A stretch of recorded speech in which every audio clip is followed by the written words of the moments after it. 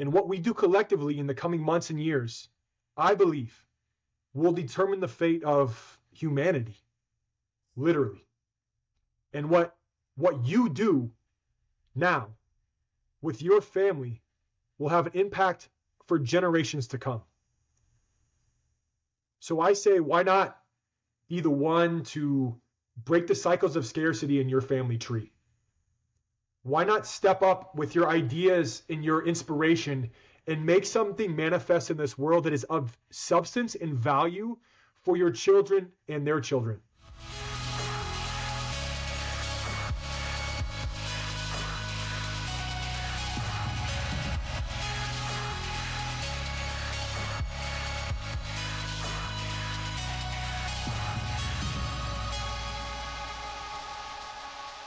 Hello, everyone. Welcome to another episode of the Otto Gomes Show. My name is Otto Gomes. I'm your host, and today we have a very special guest all about some stuff that I know will resonate with you and some action steps for you to start taking in your life to take back that power and control of your digital legal version that these systems, quote unquote, have control over. Jesse is a former U.S. Marine and firefighter who traded his childhood dream job for a one-way flight to Costa Rica. He's an entrepreneur, freedom fighter, truth seeker, and crypto enthusiast, now the head coach and chief freedom architect with Abundance Codes, helping conscious entrepreneurs and leaders build wealth for their families using the cheat codes of credit.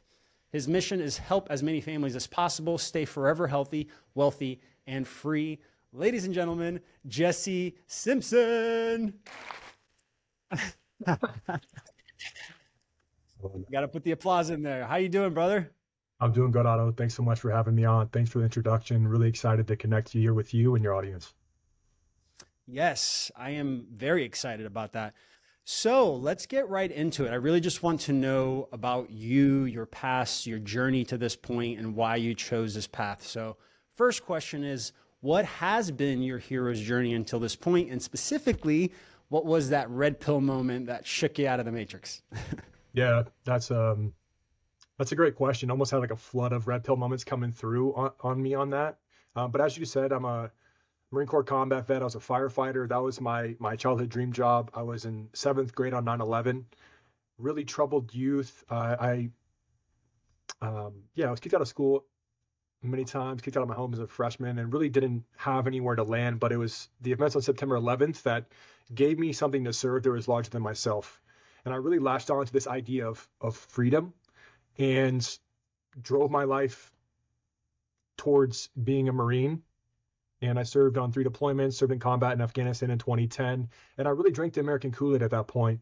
Transitioned out of that, struggled through that, but picked up with the fire department here in Arizona in 2014, and really then started to learn about the military industrial complex and learned about Halliburton's no-bid $8 billion contract for oil wells in Iraq. And it just, I was too young to understand when I was in the Marines and before. Then I started to just get a feel for all the money that's involved and why we are doing what we're doing. And it's not really for what they say. And that really took me back a step, but I kept pushing forward, got my childhood dream job as a firefighter. And it didn't take long until I got to see firsthand that, the vast majority of calls as a firefighter, the vast majority of calls are medical. The vast majority of those are mental health in nature. 3% of calls are actual fires, right? So there's this sort of like idea of a firefighter, but really we're first responders going to medical calls most often. And it didn't really, it really pulled on me a lot because I was very conflicted at this point. I had my whole life set in front of me to be a firefighter. That's all I knew. But when I got to see that we were going on suicides, overdoses, drunks and addicts in the streets, and I started to struggle with that. My best friend from the Marines died of a heroin overdose, and then here I am going on heroin overdoses, and I'm just being reminded of this. But along that pathway, what really supported me transitioning from military to fire service was becoming a volunteer. and working with troubled youth. And I was fortunate enough to go on this volunteer trip to Lima, Peru in 2013, the year before I got picked up with the fire service. And it really opened my mind. So this would be one of my first red pill moments when I got to go down there and see these kids who had like sticks and balls and dirt to play with, but the biggest smiles I'd ever seen. It really started to shift my perception on the United States of America when I realized that it's not this stuff, this propaganda that's being pushed on us from a young age of material success and distractions that really brings lasting fulfillment in life. Yeah. And that was strongly the case when I was with these kids who didn't have any material thing, but they were happy and they were free. So I came back, joined the fire service, and set on this mission to help other veterans transition by starting a nonprofit and doing these different things, pairing them up with troubled youth. Around that time, I was being recognized for different awards, including the Arizona State Firefighter of the Year in 2017. But about a month after that, I pulled the brakes on the nonprofit. I was really struggling with burnout at this point, working on the job of the fire department. We'll get up 3, 4, 5 times a night, and I'm going right into working with meetings with the nonprofit. And I just started to get burned out. And then when I pulled the brakes on the nonprofit, it crushed me ultimately. And then the last straw for me was there was a machine gun shooting in Las Vegas, Nevada in October of 2017, where a guy opened up on a crowd of country music concert goers. And I wasn't there, but I was a machine gunner in the Marine Corps, and I've shot machine guns at other people, all because I thought I was protecting my countrymen and doing it in the name of freedom. And now here we are in the United States, and other Americans are turning on Americans with that same weapon. So that really crushed me, Otto. And it really made me question everything about my life. Like, who am I? What am I doing? And ultimately, over a few months after I really struggled through this dark depression, at one point I was a firefighter of the year smoking weed at work. And I just always thought about that flavor of Peru and that like real authentic experience of humanity when I was volunteering there a few years before. And long story short, just decided one day, New Year's Eve going into 2018, that I was going to move to Costa Rica, and I was gonna go on this adventure. And over the coming months, I ended up June 26, 2018. I, at that point, spent all spring selling on my stuff, sold my car, pretty much all my clothes, and took a one-way flight to Costa Rica with no real plans of ever coming home. And I didn't have the words at the time. I just knew I was being called. I was being called to trade this clear life path where I look forward to retirement and just kind of maintaining the status quo in my life. I was being called to see the world and experience it all firsthand. And so I did that. I took this absolute adventure of a lifetime over 2 years, spent like 2 years backpacking with my wife through Central and South America, 8 weeks backpacking through Europe, spent a lot of time traveling through the United States.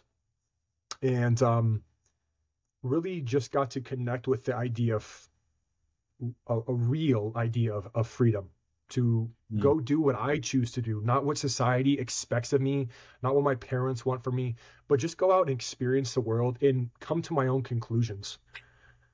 And that's what I did. And so that took us up to 2018 to 2020. I was traveling. We had more trips abroad while then we were hit with COVID. And I was actually in El Salvador mid-March when COVID hit, and I thought it was stupid. I was like, this is ridiculous. They were talking about closing all the flights down. There's no way this is going to happen. I was in a bit of denial about that.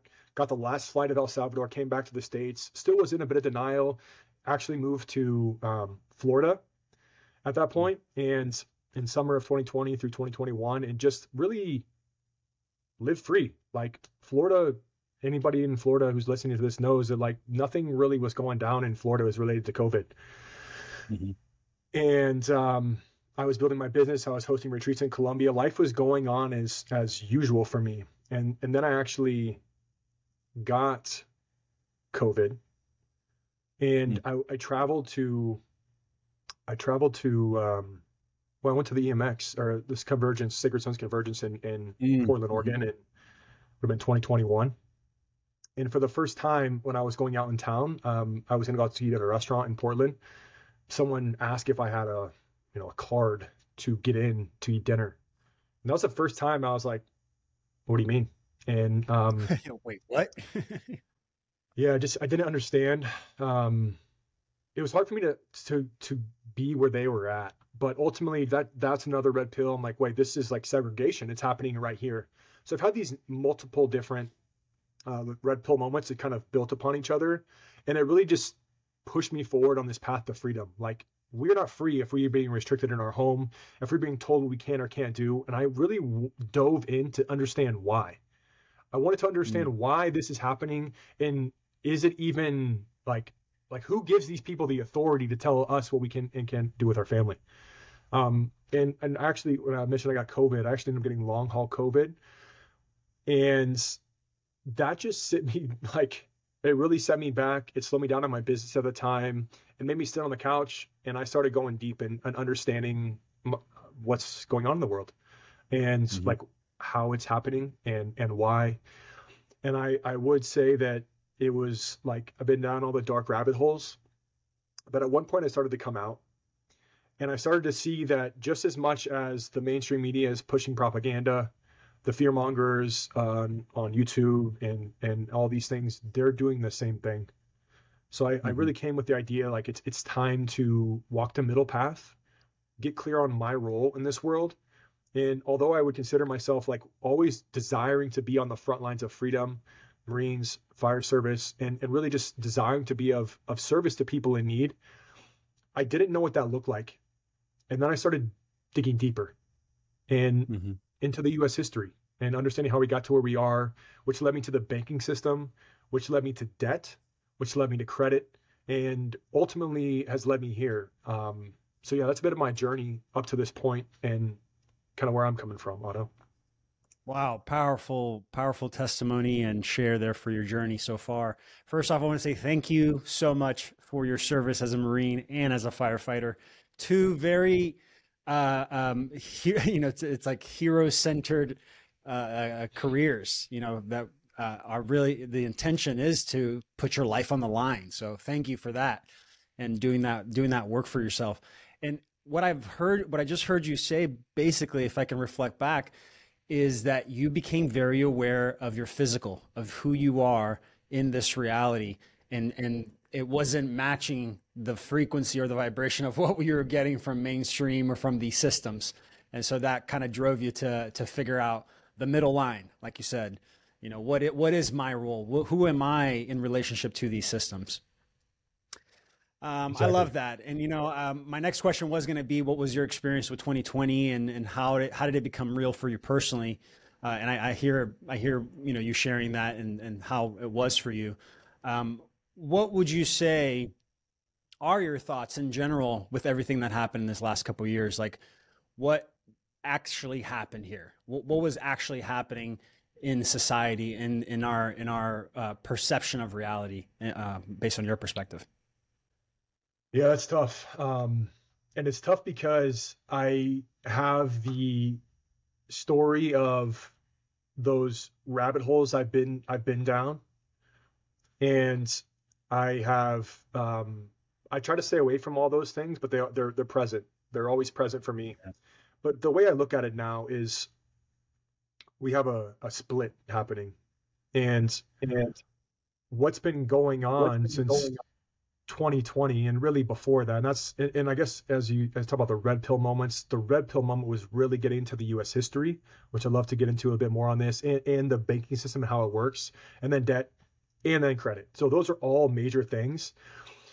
And what I've realized is that however I choose to look at this, it's all pointing to the same path. And what I mean by that is it leads to responsibility.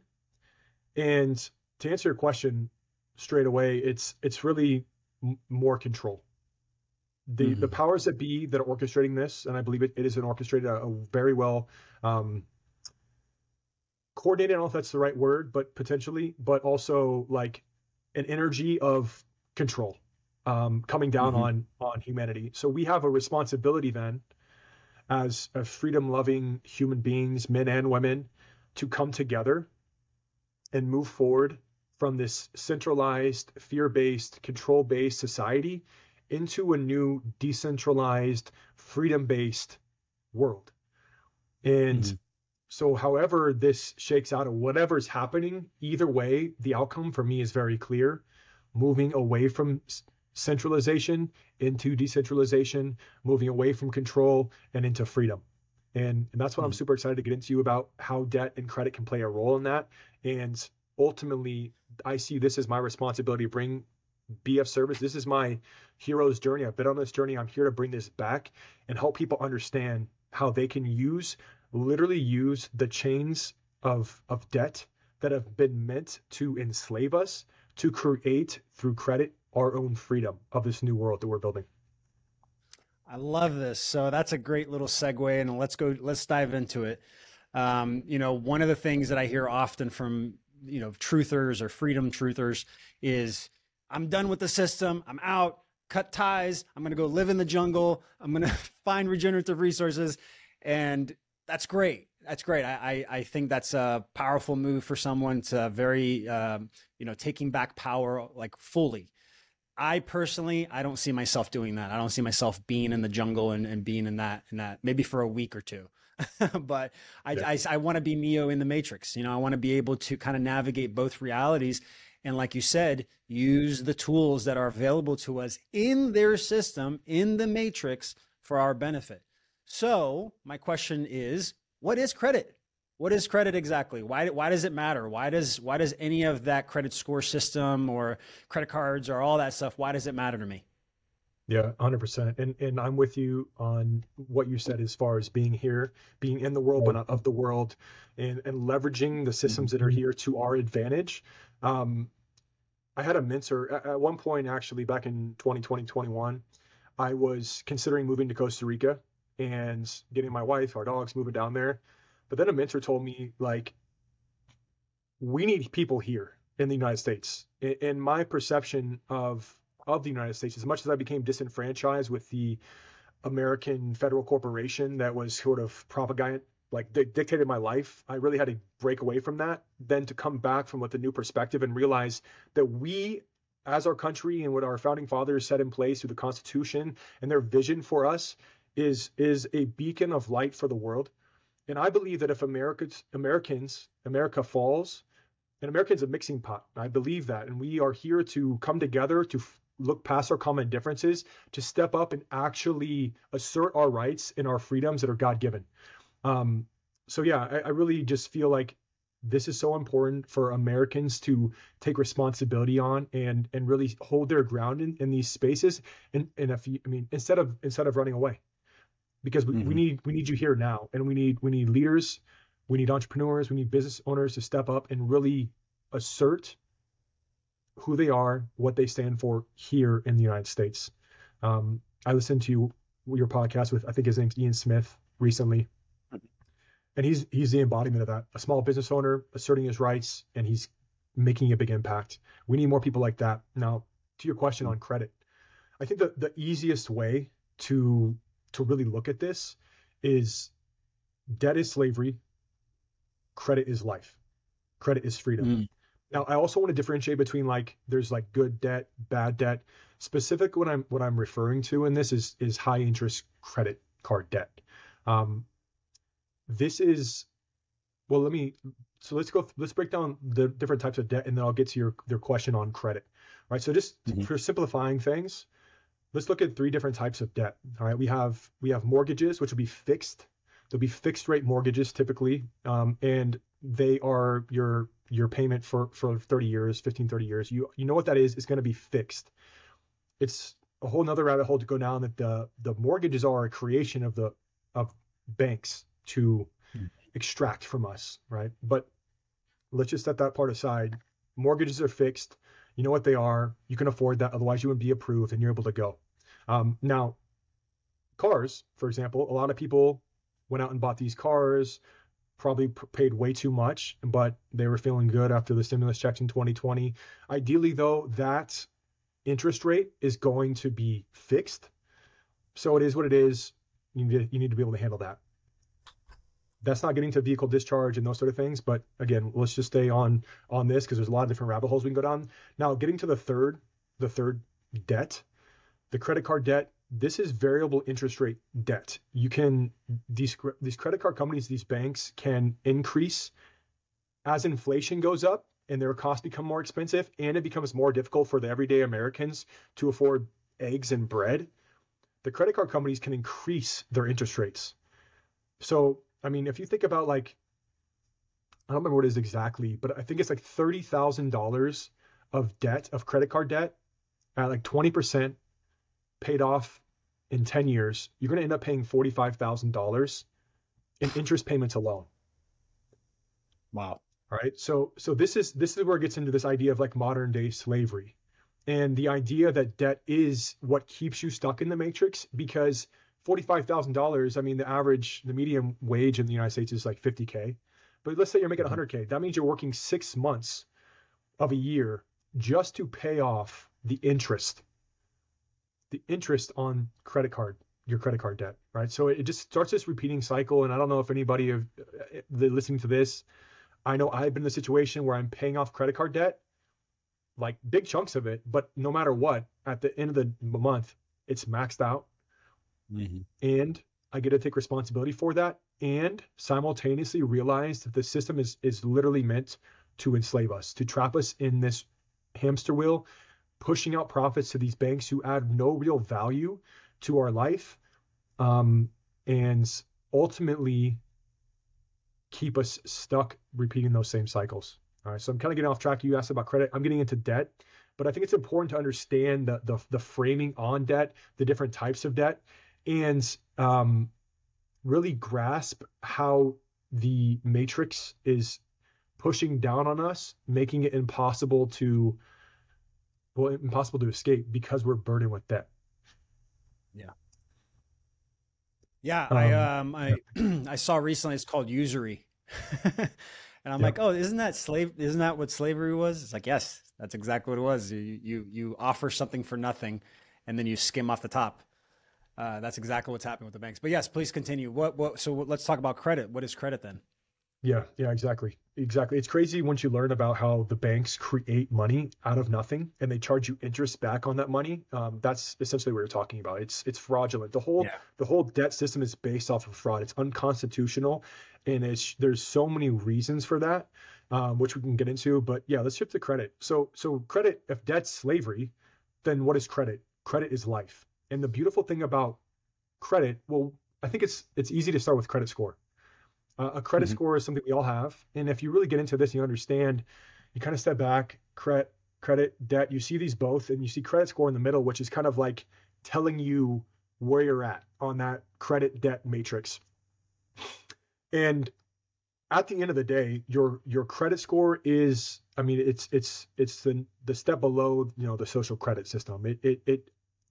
The lower your credit score, the higher it is to debt. So one of the first things people need to do when they're stepping into this world on finances is really evaluate where their credit's at.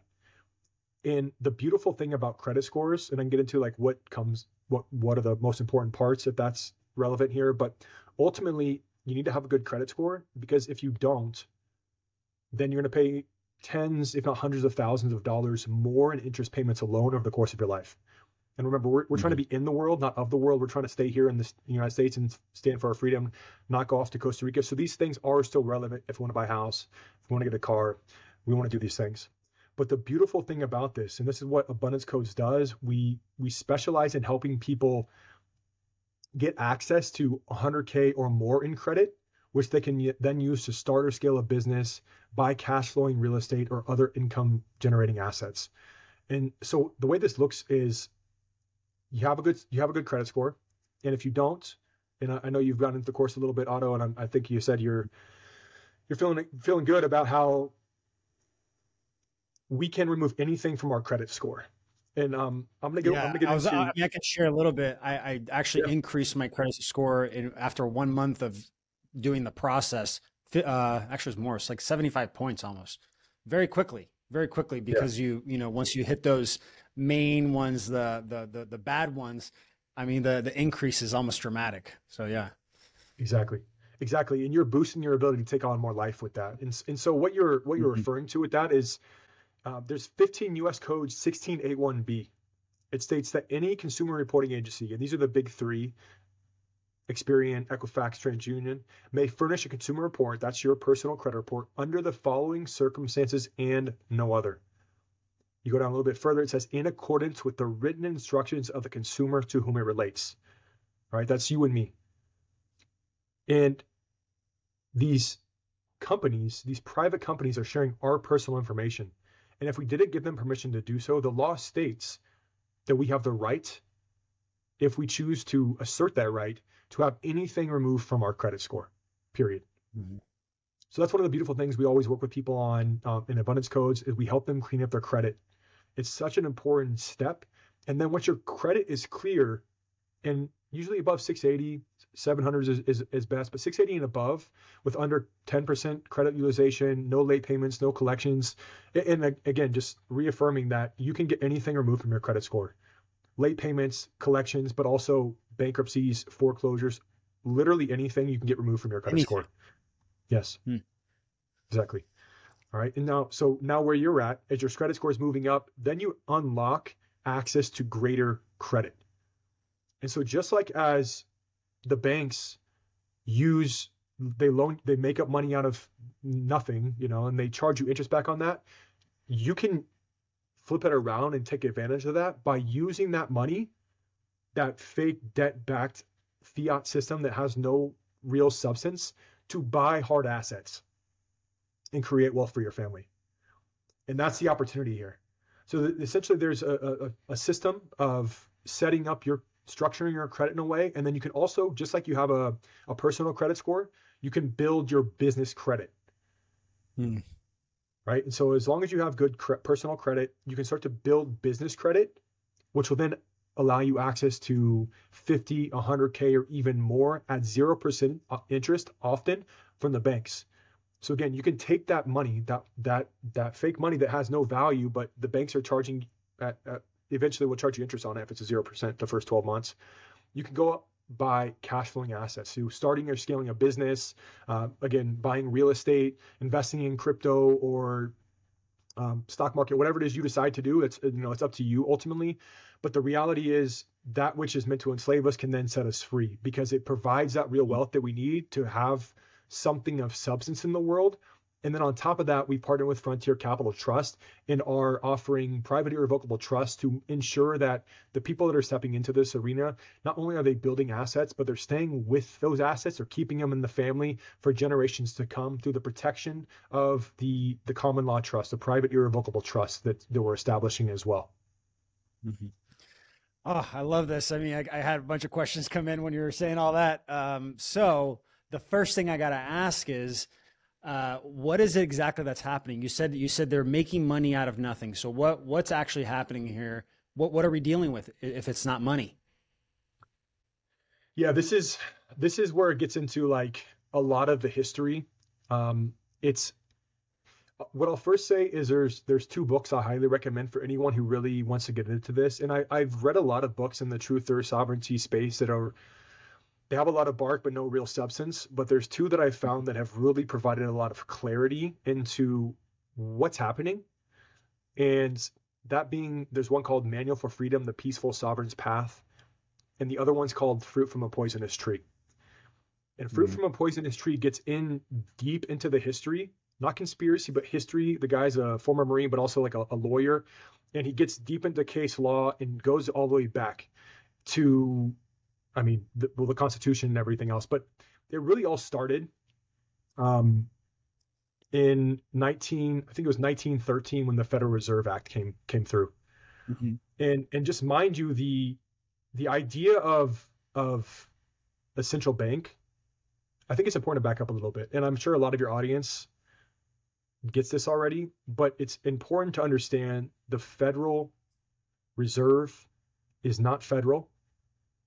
It's not a government organization. It's a private bank. It's a private central bank. owned by foreign interests, right? And on top of that, the United States is a federal corporation. It's a business. So once you kind of get into these things, you understand we're operating in commerce, we're operating in business contracts, and a lot of these things start to unwind once you really get that, and it's important. Um, it's important to understand. All right. So I Yeah. mean, the yeah, I mean the idea of money when you're let's see, I'm trying to think of like the summarized history of this because this gets in pretty deep to all these things. But let's go back to the Federal Reserve, Well, I'll right? say this. If you guys Yeah. are listening and you really want a prerequisite of the layering, I actually went through this on an interview with Aaron Apke. So if you guys check out my Aaron Apke interview, we actually go through some of these layers. So if you want to just say, hey, go check out the episode and then just go from there, you can do that. Or you can go into it if you like. Yeah, for sure. I think that's a great thing to do. And also, what I always recommend to people with this sort of stuff is that you get this information from different sources, that feel aligned with where you're at, and you hear it multiple different times in different ways because it's essentially an entire process. For me, it's been an entire process of unlearning everything that I thought was true about the world and relearning what I believe is more connected to truth, what's more connected to freedom. But at the end of the day, what you're doing when you're going into a bank is you're applying for a loan. The banks are making a credit that they're giving to on their balance sheet. They're giving that to you, but they're not giving you anything of real value. They're essentially giving you an IOU where you owe them for giving you nothing, and they're charging Yeah. interest back on that thing. Yeah, one of the things I heard recently is essentially the signature. So when you go there and you sign, that is the collateral. They use that to then create the money, create the in the reserve level, and then they even fractionalize it back down to you. So the amount that you allow them to print isn't even the one to one of what you're actually getting. So it's like, scam on scam. It almost feels like. Exactly. I mean, the whole thing is built on fraud right from the beginning. If you go back to like Thomas Jefferson, the third president, one of our founding fathers, and just a side note on that, like I really connected with the fact that when Thomas Jefferson signed the Declaration of Independence in 1776, he was 33 years old.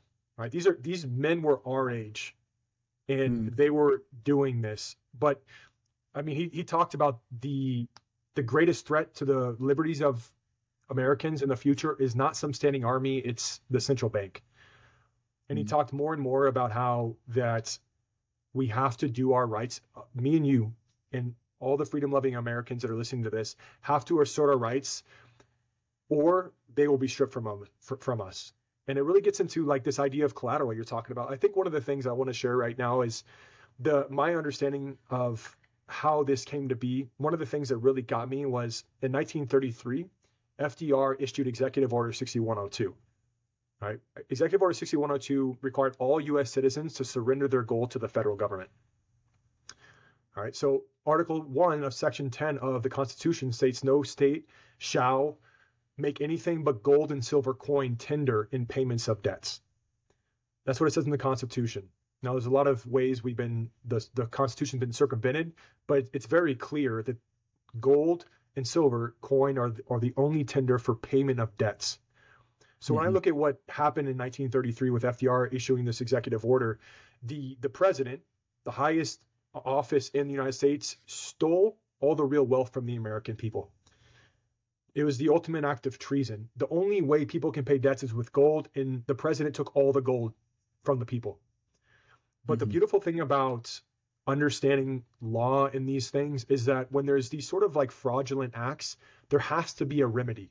Anytime a legislative body passes a statute, that they must always create a remedy that allows for the correction, bringing rightful order to that law. And in that case at that time was House Joint Resolution 192, which stated that the government had the obligation to discharge and settle any debts which may occur in the American people's lives. Why? Because they had no will to pay back their debts. So there had to be this remedy that came through that kind of protected the president and Congress at the time from lawsuits or treason or whatever. So they gave this remedy as a way of coming through and protecting us. But what I really started to get is they took all the real gold, all the real wealth. They gave us this remedy. But what did it mean if the United States was in bankruptcy and they took the American people's wealth? This gets into the whole debtor-creditor relationship. And what I really got was that in that moment, when the American people surrender their gold, they become the creditors to the federal debt. They credited the federal government. A creditor is someone who extends credit to another party. That's what we think is happening when we go to a bank. They're the creditor. They're lending us that money. Well, that's exactly what the American people did back in 1933 when they gave by force their gold to the American to the government.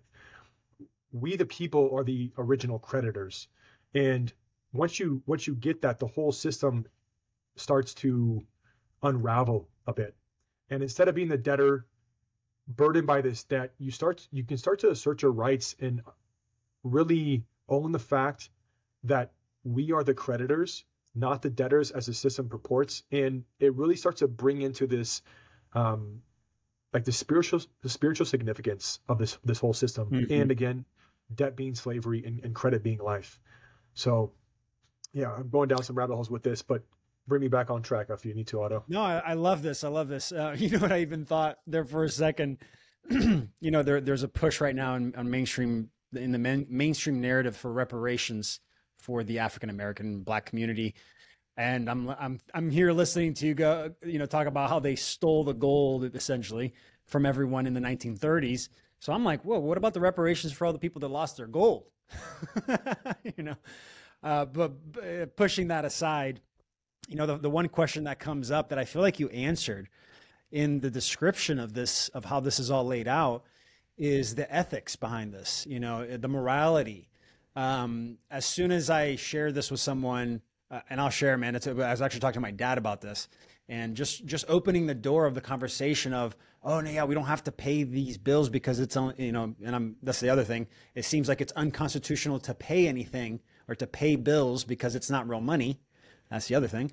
But he had an immediate response, an immediate emotional reaction. I was like, no, you can't do that. Like I pay my debts. I pay my debts. If I got a loan from someone, I pay the debt. And then as I started to describe, I was like, no, but there's no real money. It's not even the bank's money. We are crediting them and they are just giving it to us with interest for the thing that we approved. But there is such a conflict in the morality of it. So if you were to kind of break that down and disseminate that, you know, other than the way you already have, how would you do that? Yeah, you're speaking right into something that's really present for me as I'm speaking with people on a daily basis about this, my wife included, you know, because at this point I've discharged $46,500 worth of credit card debt. And wow, by discharge, I mean free from obligation. But I think the first thing for everyone to do is to look up on Google, what happens if I don't pay my credit card debt? Right? And what you'll find, like, will I go to jail? Which is like everyone's ultimate fear. I have a young daughter, and you know, the ultimate fear would be being taken away from my daughter because I didn't pay my debts. But you'll find that you won't go to jail. You can go to jail for lying, for fraud, but you don't go to jail for not paying your debts. So I think that's the first thing for really people to settle into and realize, oh wait, okay. And then from there you can build up. The credit score is kind of how it regulates people's behavior because they want to have a good score and be a good boy and do those things, which is important, again, if you want to buy a house, car, and operate in the matrix. But the other thing to consider, and also going down that path, and I'll get to your question, the other thing to think about then is if you don't pay your debts, you might get sued, right? You might get sued, but what happens then? You're then court ordered to pay. Which I've never been sued, so I can't speak into that. My partner with Abundance Coach has been sued, and his frame on it is, so what? It's so what? And, you know, your credit score will be impacted, but again, we already know that you can have anything removed from your credit score, and eventually debts are wiped away anyways after 7 years. So it's really just important to grasp that the whole system is based off of fear and paying back these debts that are that are there.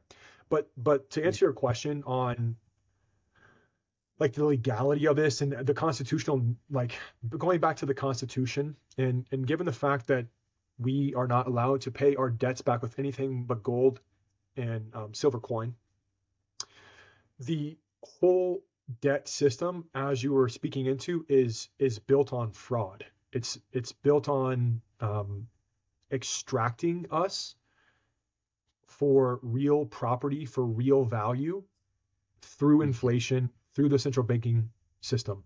So backing up a little bit and just really speaking into your question once again is you can't commit a fraud on top of a fraud, right? We're living in a fraudulent system.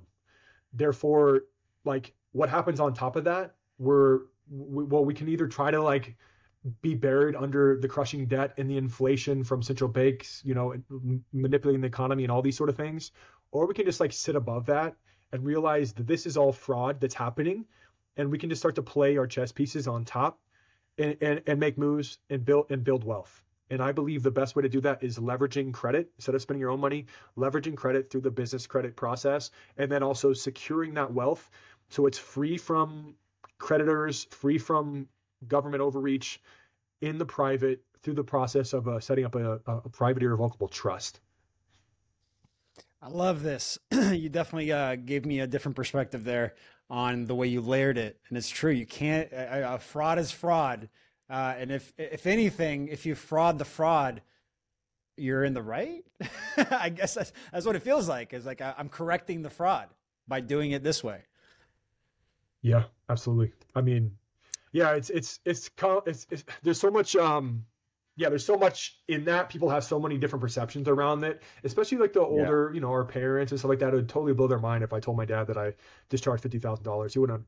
My mom really would just her head would spin. I actually made a comment to her one time that I was helping people clean up their credit, and I was like, "Did you know you could get anything removed from your credit?" And she's like, "What? That doesn't seem fair." Like as if they should be punished for having bad credit. Right. So That's the same responses that I get. Wow. yeah, It's funny how the fear drives the actions. I mean, every time I talk to people about anything that I'm doing with crypto, with credit, with all this stuff, there's always this like itch in the back that comes in, and it builds and it builds and it builds, and then there's an explosion of like, nah, this is wrong. I can't do this. And it's yeah, like, but I just gave you all this information that is real and factual. Why yeah, can't you do it? The emotions drive the actions. yeah, exactly. So just to keep it moving here and deepening this, you had mentioned something about OPM. I actually don't know what OPM is. What is OPM and how can we use OPM to build wealth?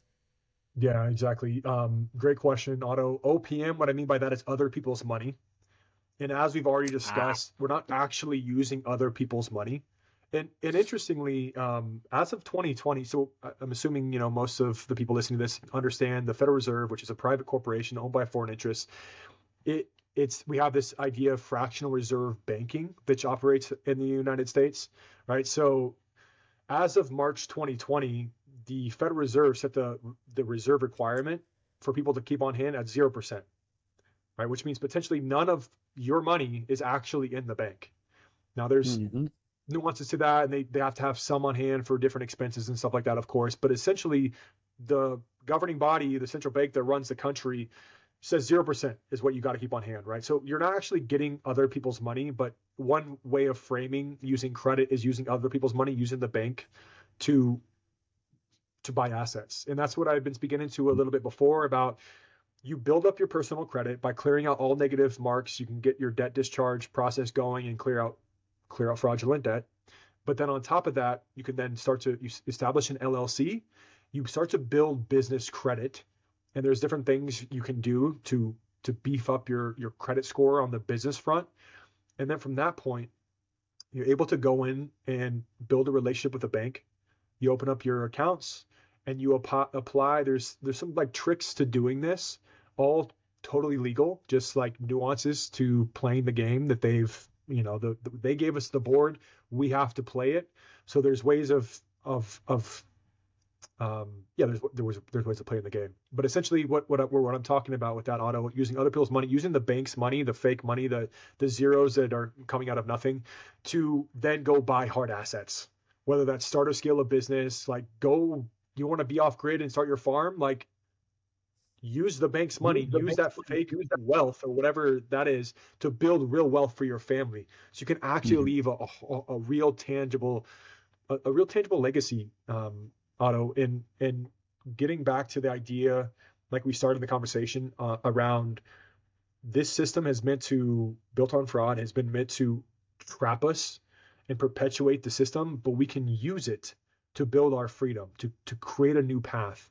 And we do that by leveraging credit from the bank to build or buy hard assets. You know what I love about this is it just really speaks to the capacity that we have individually to alchemize, to really take whatever resource or tool in this reality and use it for good. So essentially what you're saying is like, hey, take this fake debt vehicle and turn it into real world asset, real earth asset that is generational wealth. And that's an alchemization. That's a shifting perspective on what you're looking at and turning it into gold. So I love that. I love what you just said there. Yeah, exactly. Like literally turning into gold or digital gold, but buying your Bitcoin or whatever you want to do, but ultimately using the fake paper to buy real hard assets. Exactly, Otto. Yeah. I just realized I said turn it into gold. I'm like, oh, you can actually do that. You can actually turn it into gold. Would you say, okay, yeah. What is a better credit score to focus on? Would it be business credit or would it be personal credit? Like which one weighs better in that system? Yeah, it's important to, I mean, it's both. In order to get the max amount, when I'm saying like 100K or more, which is very real for people, you have to have good personal credit, right? You gotta have a clean score. Like I said, 680 or above. If you can get 720 or above, you're in really good standing. The things to look at on your credit score, like everyone can pull up a Credit Karma account. Right now, it's totally free. It's not always completely updated, but it'll give you a great landscape to look at. There's 6 main factors that are playing into your credit score. It's your payment history, meaning have you had any late payments? That's one of like the biggest hits. So if you've had any late payments, it's not 100%, you need to get those removed. And there's a relatively simple process to doing that. It seems, I don't know if you've removed late payments yet or not, Otto, but it sounds like you're doing some of this stuff anyway. So that's just one area to take. The other thing to think about is derogatory marks. Those are foreclosures, bankruptcies, anything that's negative on your scores, that's going to hit it. And the other and ideally you want to have at least 10 accounts open in good standing, and that can be it could be your credit cards, obviously, but also like cars, any just sort of like monthly payments. And if you don't have 10, you can get what are called trade lines. You get these accounts that show up on your account as in good standing. So you meet that requirement of 10. You want to have an ideal credit age of 7 years, but if it's less than that, like no big deal. But you just want to be starting from scratch. And then ideally want your credit card usage to be under 10%. All right. And again, there's these idea of trade lines where you can buy credit, you become an authorized user on someone else's account. So you can extend your credit. So let's say you're at 50% of your credit card usage. You're going to be a lot more risky in the bank's eyes. So they're going to not be as likely to lend you money or as much money potentially. But if you become an authorized user on your parents' account or a friend or family that has a credit card that's sitting there that's under 10% utilization, or you can go buy a trade line. Trade Line Supply is a company that you can do this at. You're going to reduce Which is amazing, the by the way. I just want to say I had never heard of trade lines, and that blew my mind. I didn't know you could do that. So, but yes, please continue. No, exactly. It blew my mind too, Otto. I mean, just like people are overwhelmed with debt, but you spend a few $100s and you can significantly lower your credit card usage, which is going to open you up to that much more credit. All right. So I'm getting into the ins and outs of credit because it is important. If you want to have access to 150, 100K or more, you're going to have to look trustworthy in the eyes of the bank. And what they're going to do is look at your credit score. So that's the starting point for sure. And if you're not, so everyone needs to like break out their Credit Karma account, see where they're at, see what needs to be moved around, see what needs to be added, see what needs to be removed. But once your score is cleaned, and it, like you said, yours popped up 75 points in, a month, right? So give it a couple months of working on this, which is exactly what we help you do at Abundance Codes. We have an Abundance Codes accelerator where we walk you step by step through this process in community with like-minded people so you can get it done and get it done quickly. That way, and if that's all you want to do and you want to, buy a house, then because your credit scores, you get approved for a low interest rate and these sort of things, you're going to like literally save tens of thousands of dollars over the course of that loan. And so that's worth it. That's worth it enough. But then you build on top of that. If you're ready to build wealth, which includes, from my perspective, real hard assets you can pass on to your children, then once your credit score is clean, you're going to be able to leverage business credit, which is what we talked about before. You go into the bank, you play their game, you open up a couple business accounts, you start to build business credit if you need to, which, like, for example, the trade lines on your personal account, you can do the same thing on your business account. You get trade lines, you get accounts opened. So you have that more, it just seems like you're more of a trustworthy in the eyes of the bank borrower because you have stuff going on. That's what you're essentially doing. And there's ways that you can apply then that open you up to a lot higher limits as far as credit. And on the business side, you can oftentimes get at this at 0% for like 12 months. So if you have a real business idea or real assets to invest in, like in a matter of a few months, you can actually have access to the capital. I mean, depending on your credit, if your credit's good, you could do it like within the month. You could have access to $100,000 of not your own money, very little risk, and you can then transition that debt, fake money we've talked about into real hard assets that are going to provide for you and your family, generate cash flowing revenue, whatever it is that you aspire to create in the world. Like, now's the time to clean up your credit, clear out your debts, and step into this idea of understanding how powerful credit can be used in your life. Yes, now is the time. It really is the time. I feel like 2023 is the year to really open eyes and start to take action steps. Because I don't think we have much longer. I really don't. I think we have maybe 30 months left on this current system and how it's structured.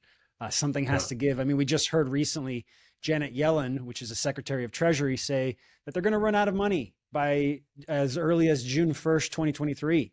And so there's two options. You default on payments or you increase the debt ceiling. And either one doesn't look good for us individually.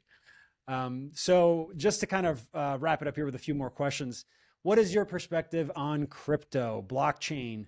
How is this ecosystem, these new tools being utilized, or how can they be utilized to help us disconnect from these systems and not be a part of it anymore? Yeah, 100%, Otto. And this is why I was in your crypto class last year. Highly recommend that for anyone listening who's considering it. We don't know who Satoshi Nakamoto is. We don't understand some of these things, but some of them are very clear. And the way I'm looking at this is like, we have been gifted an opportunity to move into this decentralized future that we need, that humanity needs, that our families need to stay forever healthy, wealthy, and free. And if we don't take advantage of that, we're clinging to those old systems to protect us, to save us. We're gonna be on the wrong side of history, I believe. So I think these are tools, these are opportunities right here for us to create real wealth in the form of these digital assets that will continue to provide for our family. And that's exactly what I've done with my business credit. I've been able to invest in like high level masterminds, investment clubs where I can get access to early stage crypto, AI, Web3 startups, invest in those so I can build real wealth for my family. I'm heavily invested in cryptocurrency, Bitcoin and Ethereum and a lot of other altcoins, and really truly believe that these are the assets of the future.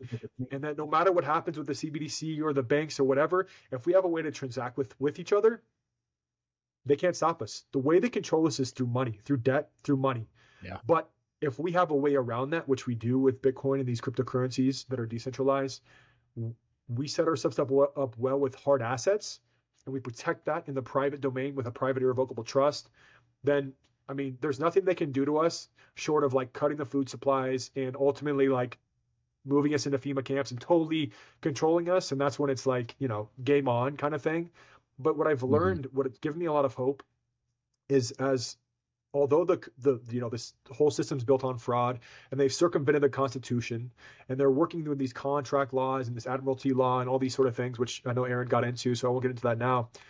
They're following their own rules, right? So we just Hmm. need to learn the rules that they're playing by and follow the exact same rules. And that's exactly what I mean by the cheat codes of credit. Like literal US code, which I've read a couple of them to you. There's a lot more that go deeper, but essentially we got to use those codes, use the system that they're using to extract from us and build the wealth, build the decentralization, build the freedom that we desire for our families moving into the future. I love that answer. It came to me again, this saying that I've been saying recently, that it's not a fight. We're not fighting. We're not protesting the systems. These leaders, so-called leaders or politicians, they're doing what the system is built for. They're Yeah. literally just doing the legal law, the legal hierarchy of that system. So we can't. It's not about fighting. It's about Yeah. remembering who we are individually, and then doing the research to know how to play the game right and playing it just like they do. Exactly. Thank you so much, Jesse, for all of this. This was a very powerful interview. I think a lot of layers here, a lot of practical steps that everyone can start taking for themselves. When I teach my classes, one of the first steps that I suggest is, hey, go check out your credit. That's in their system. Clean that up. There is a path here to take back our wealth and secure our savings, but why just do the one? Navigate the other reality and learn how to play that game the right way. So this is definitely a first good step to take. So Yeah. one last question, Jesse, for everyone here listening. You're standing in front of millions of people. You have 2 minutes to leave them with something, or not 2 minutes. You just have a few minutes to say something. What do you leave them with?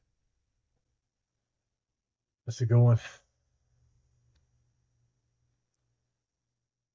I learned recently about astrology. Actually, it has to do with Pluto and Aquarius and these sort of things. But either I won't get too far into that. But what it symbolizes is, um, Pluto's in Aquarius, which I don't know what that really means, other than the fact that the last time that was the case was during the American Revolution, Mm-hmm. 250 years ago, right? Every 250 years is a changing of the world order. 250 years ago, we had that American Revolution, but 250 years before that, we had the Protestant Reformation. I've been studying my human design and learning a bit about that. Even in human design, there's this idea of an era. And in 2027, we're at the end of an era. Every 80 to 100 years is a shift that changes how society operates. There's a 80-year financial revolution cycle, and every 50 years is a technological revolution cycle. Mm-hmm. The way I see this, all of these cycles are converging on us here now.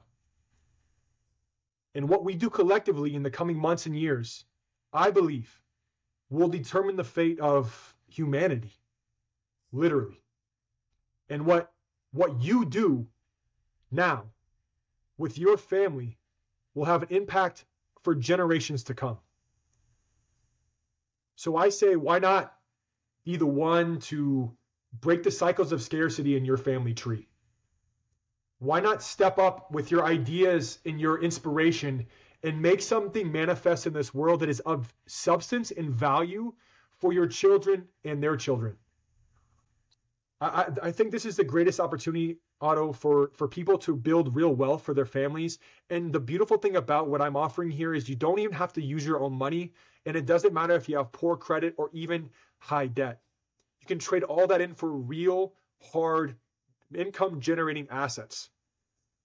So that's what I say. I say step into the arena, get off the sidelines. You've got a reason why you're listening to this. You've got a reason why you're here. Now let's use the hands we've been dealt to make something manifest in this world that is of value that you can pass on and you can leave a legacy for your children. Thank you, Jesse. Wow. Yes. Yes. That's it. That's what it is. There's this like, it's almost just like this perspective of, oh, I gotta help change the world. And it's like, nah, man, change your family. Yeah. Focus on your family and your generational wealth. Yeah. Because I do believe as well that if we all do that, that's it. It's game over.